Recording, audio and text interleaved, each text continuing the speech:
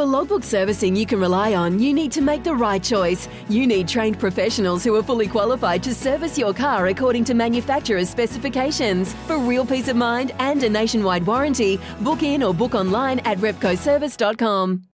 And it's a big thank you to Property Brokers for helping me and Sammy get down here. And Paul, of course, our wonderful tech who's set up all the sounds for us. We're getting close to the first delivery in the slog sweep, cricket versus rugby, or should I say ability versus inability.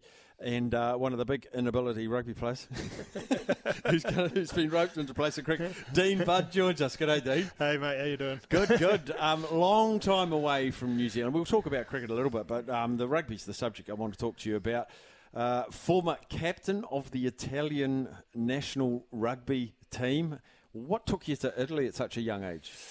Opportunity. Yeah. I guess I felt like the door had closed a little bit for me here in New Zealand, and so through a little bypass in Japan on the way, a guy that I played there sold me the dream of Italy being the place to be, and told me all the good stories, so he made it happen for me. You did play for, obviously, the Bud name's very well known up in Northland. You also played for Auckland. I think you had a dart with the Blues as well. Yeah, did a season there, and that was probably why I left. I didn't make it next time around, and as a angry young 23-year-old, thought I knew better, and a knee-jerk reaction to get the hell out. I'm pretty happy with that decision now, but I was certainly questioned it over time. So Italy, I know you played for Treviso. How many clubs did you play for in Italy? Just the one. Just one. The only one that paid, really.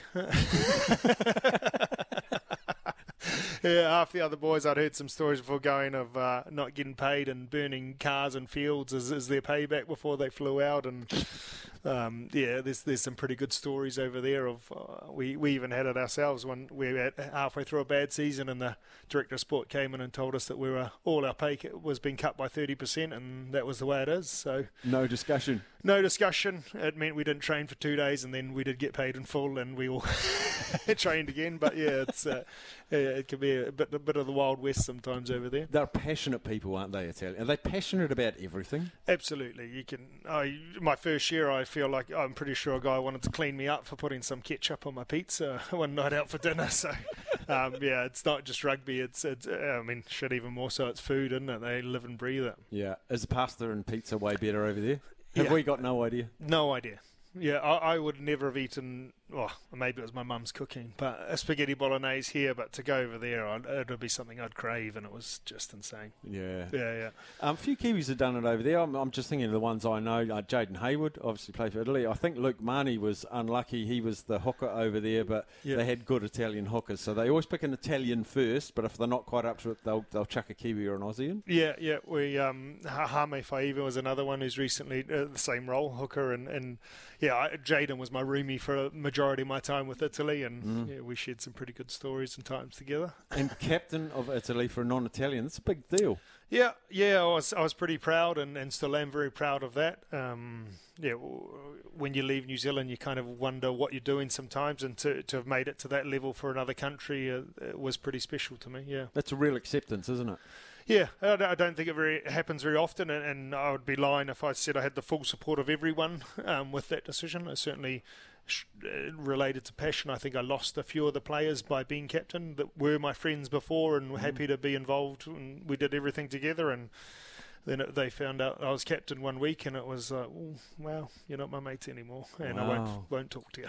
And that's the passionate bit, isn't it? Yeah. Whether it's they thought it should have been them or they feel it should be Italian, and I completely agree with some of that. There's huge self-pride in a nation full of pride. You want an Italian leading that, and yeah, I'm happy as to have done it and achieved it, and wouldn't take it back. Big result a couple of weeks ago, eh? Yeah, huge. I even got so cocky that I bet on them to beat South Africa for 3 in a row, and they got 60 points put on them. But yeah, to clean up Australia like that, I mean, Australia had the chance, but I think there's been many times in the past where Italy's left themselves with the position to win it and not being able to do it. So bit of luck at the end, but there was 80 minutes before that of good rugby from them, and it's super, super cool to see. Italy for a long, long time they've been 3/4 of the way up the ladder, but it's almost like they're afraid of heights and just can't quite take those steps to be back. We are actually here week in, week out, week in, week out. What needs to happen?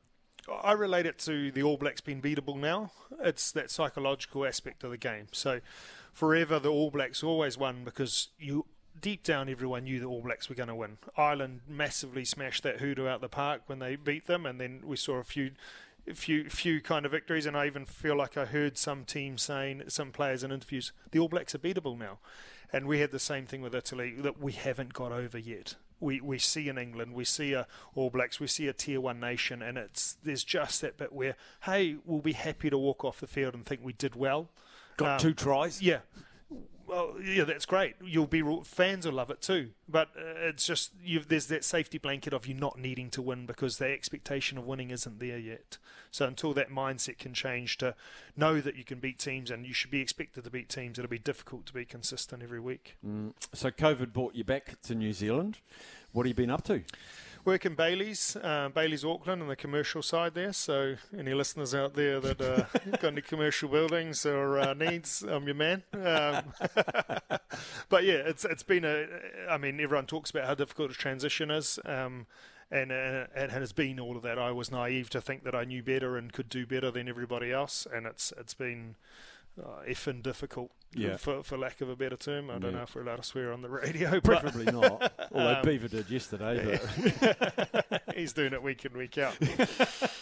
Mate, so you've been out. I can see your team going out. You're actually got to go out and field very shortly. So last question. You've watched the All Blacks since you've been back the last couple of years.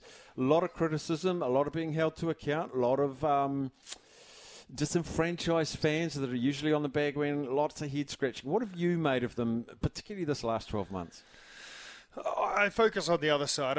I'm just, after my time in Europe, seeing England's, Ireland's, Wales, all of the development that those countries have had and done. I believe they're just way better now. Not better per se always than the All Blacks, but they're a better nation, and that level of expectance of fans where All Blacks should always win just doesn't exist anymore.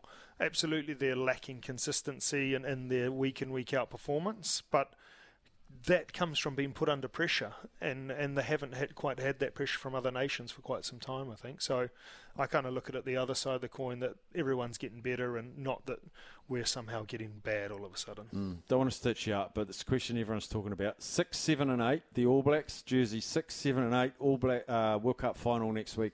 Everyone's fit, everyone's available. What's your 6, 7, 8? Papali'i, Ardi at 8, and probably Fritzell at 6. Okay. Yeah. Nice. Mate, your team's out there. I have to let you go. I'm sure they need me. They're looking lost, aren't they? Yeah. Dean Budd, former Italian captain. Who's opening the batting for cricket? Can we tell who those guys are? Couple of overweight plonkers. Jamie Howe and Andrew Burley. There we are. Big D. We got the official scorer. This guy scored test match. He's my neighbour for this game. So the first ball's upcoming. Thanks so much, Dean. I'll go steam in from the boundary. Go on, boy. Go on, boy. Dean Budd there. We'll let him vacate the premises.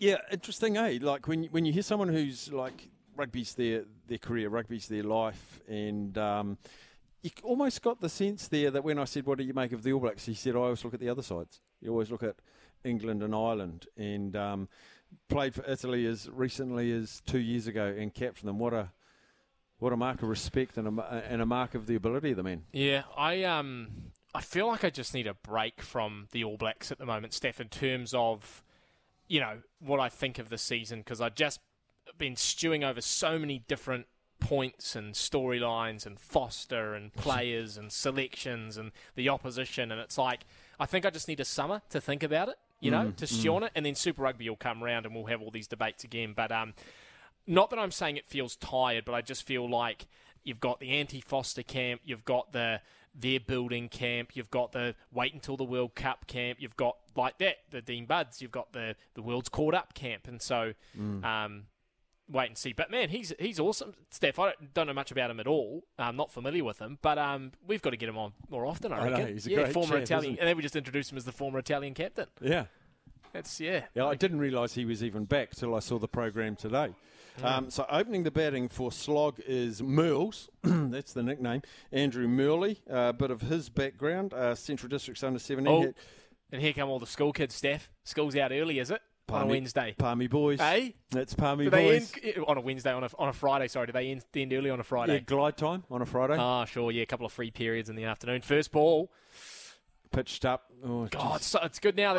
It's good now we've got cricket on in front of us, Steph. I'll just finish off with Andrew Merley. 13 matches for Manawatu, high score of 74. Had 11 matches for Hawke's Bay, 405 runs at 33. So not a storied cricket career, but he was a handy schoolboy cricketer, and he is facing Big D. Who's the bowler? Ooh. Roland Badenhorst. Now, there's the name I wasn't... Roald Badenhorst, yes. He was, in 2005, he came first in the 80-metre hurdles at Sam, second in the pentathlon. What was his time in the 80 metres? I always like to know times. It didn't say, actually, sorry. Because, like you do track and field all through high school, and all you do is compare yourself to times, because that never changes. 48 games for Manawatu cricket. He's nearly taken a run before he's hit the ball. So we'll just have a little glimpse at this. We'll just do the next couple of balls. Just looking at the field, crowd certainly coming in. Boys High Boys on the Western Embankment. Badenhorst comes in. Ron Snowden bowls outside off something. He's dragged it across to the offside and just took it through mid-wicket for a comfortable single. So he's bowling. He's got a square leg, a mid-on. Sort of a wide sort of gully, I guess you would call him. We've got a point, we've got a third man, we've got two in the covers, mid-off. No one really back on the boundary except for fine leg, and I guess you could say third man is 3/4 of the way to boundary. So where's our man Taylor fielding? Because you suspect that's where the screaming catch is going to come from. Where is he positioned? I will find Andre Taylor. It's a beautiful leave. Believe in the leave. Andre Taylor. Is he playing mid-off? He's one of the younger, fitter ones. I'm thinking that probably is mid-on. Anyway, we'll sort that out. We'll take a break, news, sport and weather, and we will return. When making the double chicken deluxe at Macca's, we wanted to improve on the perfect combo of tender Aussie chicken with cheese, tomato and aioli. So, we doubled it.